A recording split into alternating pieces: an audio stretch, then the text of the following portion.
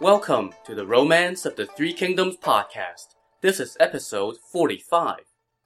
Last time, Liu Bei scored a big victory over a couple of Cao Cao's officers thanks to his new military strategist, Dan Fu.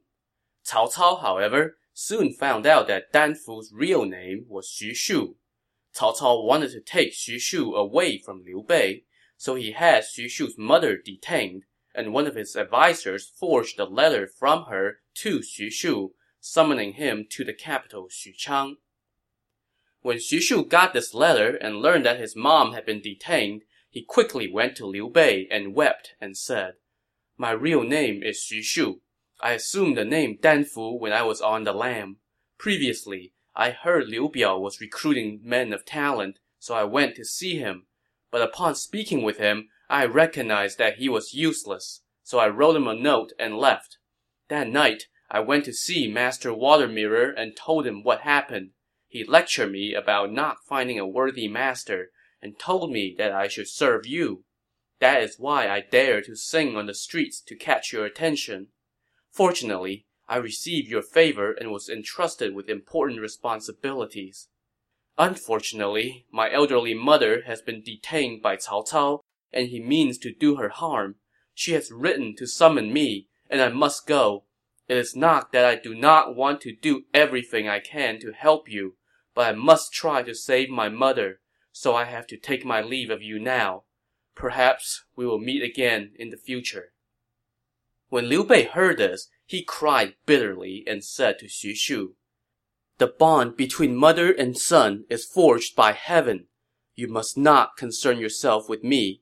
With luck, perhaps I will be able to receive your counsel once more after you reunite with your mother."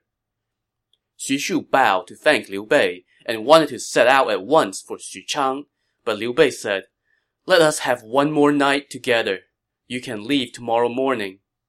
And Xu Shu agreed to this. After Xu Shu walked out, one of Liu Bei's advisors, Sun Qian, came to see Liu Bei in private. "Xu Shu is a rare talent," Sun Qian said. "Besides, he has been with us in Xinye County for a while now and knows all of our military secrets. If he is allowed to go to Cao Cao, Cao Cao would surely make use of him, and we would be in danger. My lord, you should beg him to stay. Do not let him leave. When he fails to show up in Xuchang, Cao Cao would surely execute his mother. When Xu Shu hears that his mother has been killed, he would no doubt do everything he can to help us, so as to seek revenge against Cao Cao." "Never," Liu Bei said. "It is inhumane to kill a man's mother so that I can retain her son's services. It is dishonorable to keep him here and prevent him from fulfilling his filial duties. I would rather die than to do such an inhumane and dishonorable thing." When his staff heard this, they could not help but be touched by Liu Bei's compassion and honor. That night, Liu Bei invited Xu Shu to share wine with him, but it was a rather melancholy get-together. "Knowing that my mother has been imprisoned, I would not be able to swallow even ambrosia," Xu Shu lamented. Well, Liu Bei tried to out-melancholy him. "When I heard you were leaving, I felt like I was losing one of my hands," he said. "Even if I were eating dragon or phoenix, I can find no pleasure." And so it went for the rest of the night, as the two of them sat facing each other, with tears streaming until dawn. Liu Bei's staff had gathered outside the city and set up a going-away banquet to see Xu Shu off. Liu Bei and Xu Shu rode out the city side by side and traveled together for a few miles before they dismounted to bid each other goodbye. Liu Bei raised a cup to Xu Shu and said, "My meager lot in life and my paltry destiny prevent us from remaining together. I hope you will serve your new master well and make a name for yourself." Xu Shu wept and replied, "Though I am untalented and unknowledgeable, I had the good fortune to be entrusted by your lordship with grave responsibilities. Unfortunately, I must leave you before our task is done, all on account of my mother. Even if Cao Cao tries to force me to serve him, I swear I will never offer a single idea to him as long as I live. Once you're gone, I plan to withdraw to the mountains, Liu Bei said. When I drew up grand designs with your lordship, my meager intellect was all that I had to go on, Xu Shu said. Now, with my mother in peril, I cannot think clearly, so even if I stay, I would be of no use to you. Your lordship should seek out some other great talent to help you achieve success. You must not lose heart like this. No man in this world can surpass your talent, Liu Bei said. How can my useless, commonplace skills warrant such high praise? Xu Shu replied. Then, as he was about to go, Xu Shu turned to Liu Bei's staff and said, Good sirs, I hope you will serve his lordship well so that your names and deeds will be known for all eternity. Do not follow my example of failing to finish what I began. Oh great, so now everybody was sad. Liu Bei still could not bear to say goodbye, so he accompanied Xu Shu farther and farther, until finally Xu Shu said, Your lordship need not go so far to see me off. I will take my leave of you here. Liu Bei took his hand and said, Sir, once you go, we will be in different corners of the world. Who knows when we will meet again? And then his tears fell like rain. After Xu Shu bid him a teary goodbye, Liu Bei sat on his horse and watched from behind as Xu Shu and his attendant rode off into the distance. He is gone, Liu Bei wept. What should I do now? As he wiped away his tears and looked up again, he found his line of sight blocked by a stretch of forest, and he could not see Xu Shu anymore. I am going to cut down those woods, Liu Bei said as he pointed at the trees. When his men asked him why, he said, Because they block my view of Xu Shu. Just then, they suddenly saw Xu Shu galloping back toward them. He's coming back! Did he change his mind? Liu Bei said with surprise. So he rode out to meet Xu Shu and asked, You must have a good reason for coming back. Xu Shu held up his horse and replied, In my distracted state of mind, I forgot to tell you something. There is an extraordinary man in these parts. He lives only about 7 miles outside the city of Xiangyang, in the area of Longzhong. Your lordship should go seek him out. Dare I trouble you to go invite him to come meet me? Liu Bei asked. You cannot ask this man to come meet you. You must go seek him in person, Xu Shu said. If you can get him to help you, it would be no less than the Zhou getting Jiang Ziya or the Han getting Zhang Liang. Now, both of those guys that Xu Shu just referenced were legendary strategists who helped found the 2 great dynasties in Chinese history up till this point in time. So this was an eyebrow-raising comparison. How does this man's talent compare to yours? Liu Bei asked. Comparing me to him is like comparing a pitiful horse to a qilin or a crow to a phoenix, Xu Shu said. And a side note here, a qilin is a mythical creature in Asian culture that is deemed to be a great omen. This man, Xu Shu continued, often compares himself to great advisors Guan Zhong and Yue Yi from antiquity. But in my opinion, even those two cannot compare to him. He is perhaps the only man in the empire who has the talent to plot the course of heaven and earth. What is his name? An excited Liu Bei asked. His last name is Zhuge, and his first name is Liang. He is a descendant of Zhuge Feng, the former commander of the capital districts.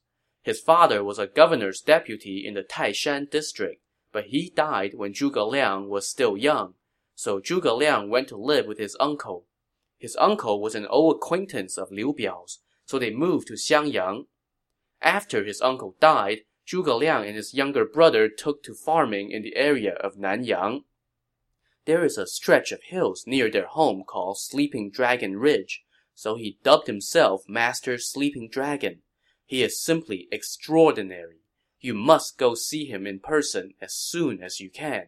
If you can get him to help you, you will not need to worry about restoring peace to the realm. And now Liu Bei put one and one together. Master Water Mirror told me that Of Sleeping Dragon and Young Phoenix, if you can get one of them, you can restore order to the land. Is he this Sleeping Dragon and Young Phoenix? Young Phoenix is Pang Tong, who lives in Xiangyang, Xu Shu said. Sleeping Dragon is none other than Zhuge Liang.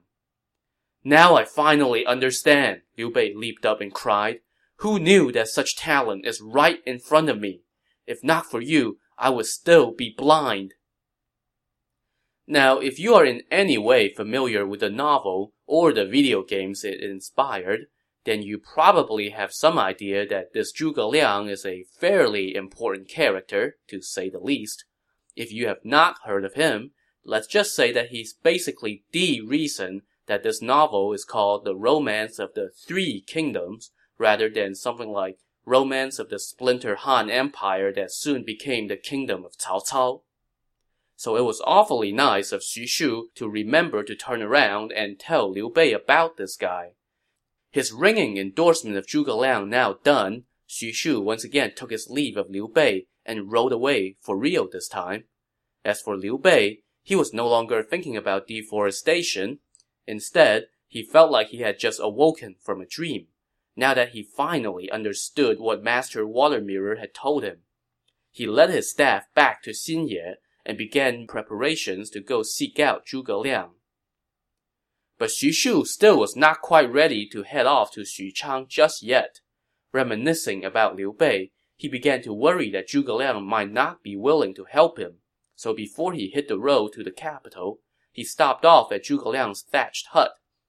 When Zhuge Liang asked him what he was doing there, Xu Shu said, I was serving Lord Liu, but my mother has been detained by Cao Cao and wrote me a letter summoning me to her, so I have no choice but to go. Before I left, I recommended you to Liu Bei. He will come to call on you very soon.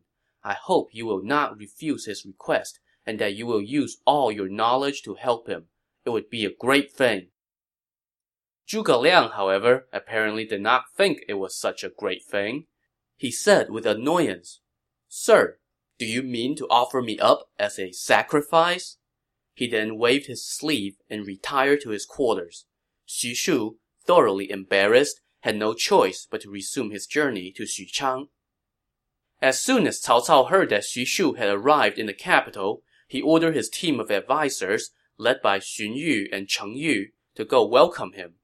Xu Shu went to the prime minister's residence to see Cao Cao. Sir, you are a learned scholar, Cao Cao said to him.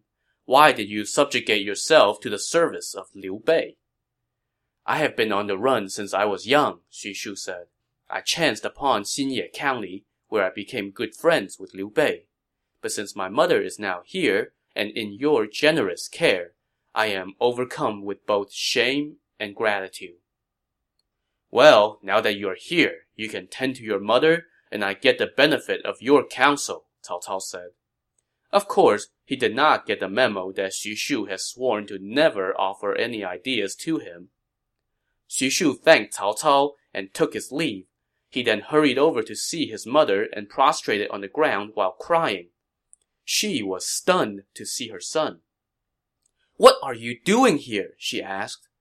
I have been serving Lord Liu in Xinye County recently, but when I received your letter, I rushed here. When she heard this, Xu Shu's mother became enraged. She slapped the table and scolded him. Disgraceful child! With all the years you have spent drifting around, I thought you would have become more knowledgeable, but you have actually gotten dumber. You've read the classics. You should know that loyalty and filial piety cannot coexist. How can you fail to recognize Cao Cao for what he is, a traitor who oppresses his lord? Liu Bei is renowned for his humanity and honor, and he is also a member of the imperial house. He is truly a worthy master for you. But now, with one fake letter, and without investigating further, you have forsaken the light for the darkness. You are an idiot. I am too ashamed to see you. You have disgraced your ancestors. You have lived for nothing. Well, so that's quite a tongue lashing there. And Xu Shu was so ashamed that he could only remain prostrated on the ground and dare not look up at his mother. After delivering her searing lecture, Xu Shu's mother went back behind the privacy screen and to her room. Moments later, an attendant rushed out and told Xu Shu, "Your mother has hanged herself on the crossbeam of the house." Xu Shu hurried in to save her, but by the time he got her down, the old lady was gone. Later, someone would pen a poem in praise of her. Mother Xu's integrity would save her for eternity. She kept her honor free of stain, a credit to her family's name, a model lesson for her son. No grief or hardship would she shun, an aura like a sacred hill, allegiance sprung from depth of will. For Liu Bei, words of approbation. For Cao Cao, utter condemnation. Boiling oil or scalding water, knife or axe could not deter her. Then, lest Xu Shu shame his forebears, she joined the ranks of martyr mothers. In life, her proper designation. In death, her proper destination. Mother Xu's integrity will save her for eternity. Xu Shu now wept so bitterly that he fainted on the floor and did not come to for a long time. When Cao Cao heard the news, he sent people to deliver mourning gifts and convey his condolences. He also personally went to pay respects to Mother Xu's altar. Xu Shu buried his mother on the plains south of the capital and performed his mourning duties by guarding the gravesite. He also said thanks, but no thanks, to everything that Cao Cao sent. So yeah, Cao Cao can pretty much forget about ever getting any help from Xu Shu now. But no matter, at least Xu Shu was no longer serving Liu Bei. So now, Cao Cao resumed discussion of waging a campaign to conquer the south. But Xun Yu advised him to wait out the bitter cold of winter and wait until the spring thaw to march. Cao Cao agreed, but he did not allow the army to sit idle. Instead, he redirected the Zhang River to create a lake for naval training, which his soldiers will need when they have to wage war on the Yangtze River that serves as the natural defense barrier for the south. This postponement of Cao Cao's southern campaign meant that Liu Bei had some free time over the winter, which was good because he was preparing to go see Zhuge Liang. Just as he was getting his gifts ready, his attendants reported that an unusual-looking Taoist wearing a tall hat and broad sash had arrived. Could that be Zhuge Liang? Liu Bei wondered. So he tidied up his outfit and went to greet the visitor. It was not Zhuge Liang. Instead, it was Sima Hui, aka Master Water Mirror. Liu Bei was happy to see him and welcomed him into the private quarters. Ever since I took my leave of your saintly presence, I have been beset by military matters and thus neglected to pay you a visit, Liu Bei said. I am so glad you're here. I heard Xu Shu is serving you now, so I came to see him, Master Water Mirror said. Recently, Cao Cao detained his mother, and she wrote a letter to summon him to the capital, so he left, Liu Bei said. He has fallen for Cao Cao's deception, Water Mirror said. I have often heard about Mother Xu's integrity. Even if she has been detained by Cao Cao, she would not write to summon her son. That letter must have been faked. If Xu Shu did not go to the capital, then his mother would still be alive. But now that he has gone there, she will be dead for sure. Liu Bei was taken aback by this and asked why. Mother Xu has always lived according to the highest principles, Water Mirror explained. She would no doubt be too ashamed to see her son. Well, there was not much Liu Bei could do about that now, so he changed the topic of conversation and said, Before he left, Xu Shu recommended Zhuge Liang of Nanyang. What do you think of him? If Xu Shu wants to go, then go. Why must he drag Zhuge Liang into this? Water Mirror said with a smile. Why do you say that? Liu Bei asked. Zhuge Liang is a close friend with Xu Shu and 3 other learned scholars, Water Mirror replied. His 4 friends dedicated themselves to esoteric rituals of spiritual refinement, but Zhuge Liang was the only one who contemplated the doctrine in its entirety. Once, while sitting and chanting invocations, he said to the other 4, Any one of you could advance to the rank of inspector or governor if you enter government service. But when they asked him what he aspired to, Zhuge Liang merely smiled and did not answer. He also often compares himself to the great advisors Guan Zhong and Yue Yi. From these things, you can see that his talent cannot be measured. How has this area produced so many great talents? Liu Bei wondered. Long ago, a skilled astrologist remarked that the stars are clustered above this region, which is why there are so many talented men here, Water Mirror told him. Liu Bei's brother Guan Yu was present at the moment, and he was rather skeptical when he heard all the high praise being heaped on this Zhuge Liang, which, quite frankly, no one around here had heard of until just a few days ago. I know that Guan Zhong and Yue Yi were legends from the spring and autumn and warring states periods, he said. Their accomplishments were immense. Isn't Zhuge Liang going a little too far in comparing himself to them? But Water Mirror smiled and said, in my opinion, he is not only comparable to those two, but to other men as well. Which two? Guan Yu asked. He can be compared, Water Mirror replied, to Jiang Ziya, who helped begin the Zhou dynasty that endured for 800 years, and Zhang Liang, who helped found the Han dynasty that has thrived for 400 years. Everyone present was astonished by this high praise, because Jiang Ziya and Zhang Liang are pretty much in the top 3 of any list of greatest advisors in Chinese history. His point made, Water Mirror now took his leave. Liu Bei tried to convince him to stay, but could not. As he walked out the door, Water Mirror looked up at the heavens and laughed, saying, Sleeping Dragon has found his lord, but not his time. What a pity. After that, he was gone like the wind. Truly a recluse of great worth, Liu Bei said with a sigh. So after hearing more about how awesome Zhuge Liang was, Liu Bei was more pumped than ever to go see him. The next day, he set out with Guan Yu and Zhang Fei for Longzhong, where Zhuge Liang resided. Along the way, they saw in the distance a number of farmers heading toward their fields. As they walked, the farmers sang these lines. The sky is a curving vault of blue, the level earth a chessboard, where men their black and white divide, disgrace or glory to decide. For the winners, peace and comfort. For the losers, tiring toil. In Nanyang someone lies secluded, securely sleeping, stay abed. So this song is using the Chinese game of Go, or Weiqi, as a metaphor for the competition for control of the realm. The earth is compared to the game board, while people are likened to the black and white pieces placed on the board. This was some pretty deep stuff, and far beyond what one would expect from a bunch of simple farmers.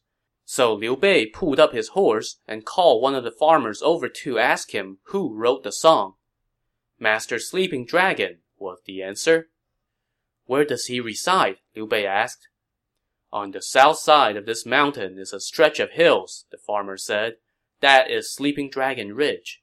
In front of the ridge is a thin stretch of woods where you will find the small thatch lodge he calls home. Liu Bei thanked him and carried on. Within a few miles, he could see Sleeping Dragon Ridge in the distance, and it was a truly soothing, tranquil scene. A poet later wrote a piece describing the place.